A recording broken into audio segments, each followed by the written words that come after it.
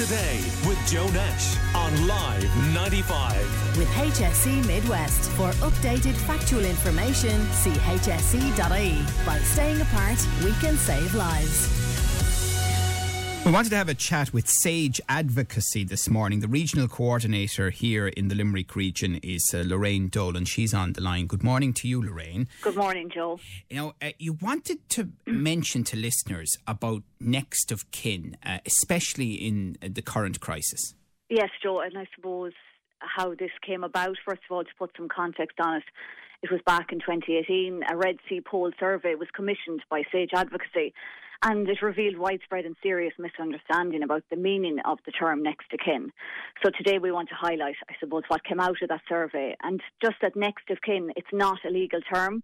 It's, as we probably most of us know, it's used in medical or healthcare settings to indicate a contact person, an emergency contact person, who can be contacted in the event that something happens, such as an incident or an illness or a decline even in someone's condition. And oftentimes it's a relative or friend. And I suppose what became apparent from the survey was that the misconception was that a lot of people believe and still believe that next of kin has legal authority and has responsibility to make decisions or give consent on behalf of a person, which is untrue and can cause a lot of conflict and I suppose, it just can cause a lot of difficulty in situations. So, Lorraine, does that mean then that it is actually enduring power of attorney that we've talked to solicitors about, that somebody would need to have that sort of power, not just next of kin notification? Exactly. If someone wants to be given authority to act on somebody's behalf, they have to do it within a legal framework, as you said. So by appointing either an endure power of attorney or designing the Advanced Healthcare Directive, or even using the tool from the Irish Hospice Foundation website, which is Think Ahead, which Sage uses a lot in our work to support people in terms of planning ahead. And this is a document whereby somebody can record their wishes, their will and preference, if in the event they lose capacity to be able to, I suppose, voice those wishes, so that somebody can pick up the document and say, I know what Mary wanted. When she did have the ability to do so, she recorded it in this document. And we're supporting Safeguarding Ireland's initiative as well around planning ahead, and particularly obviously in the current circumstances, this information is very relevant. When frontline staff are under such huge pressure, I suppose, in hospitals.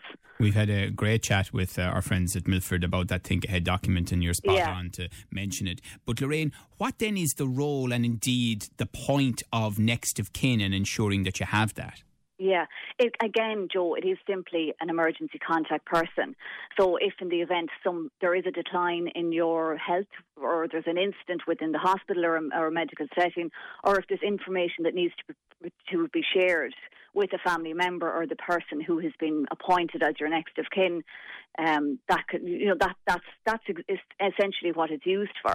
It's simply an emergency contact. We would deal with cases on a weekly basis where people are misunderstood, and I would have family members who say, oh, but I'm such and such as next of kin. I need to decide whether that person is going to long-term care. We need to recommend what healthcare decisions, and we're able to say, no, hang on a second. It's actually, there's no legal framework around it. You're simply the contact person. Right, but it is important to point out that obviously if the next of kin happens to be the legal partner, the husband or the wife, it'll be that gives them more status rather than the next of kin part. Sorry, say that again, Joe. Well, I'm saying if the next of kin happens to be your wife or your husband, then clearly they have particular status, but it's conferred on them as being the husband or wife rather than the next of kin. If you have nominated your husband or wife, oftentimes people may not nominate their husband or wife as their next of kin, but somebody they very much trust or want to have information shared with. And I suppose what we found is that on occasions people may have nominated a next of kin 20 years ago when you didn't think anything of it. And oftentimes this next of kin comes up on a medical record and is still used as the person who's contacted.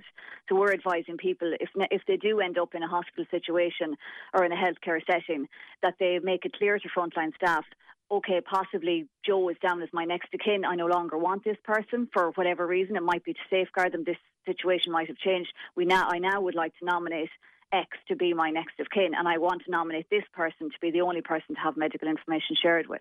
Okay, very important message to get out this morning, and we're glad to give you the chance to do that. SAGE Regional Coordinator in the Limerick region, Lorraine Dolan, just making the point about next of kin, what it is and what it isn't, and why it's important.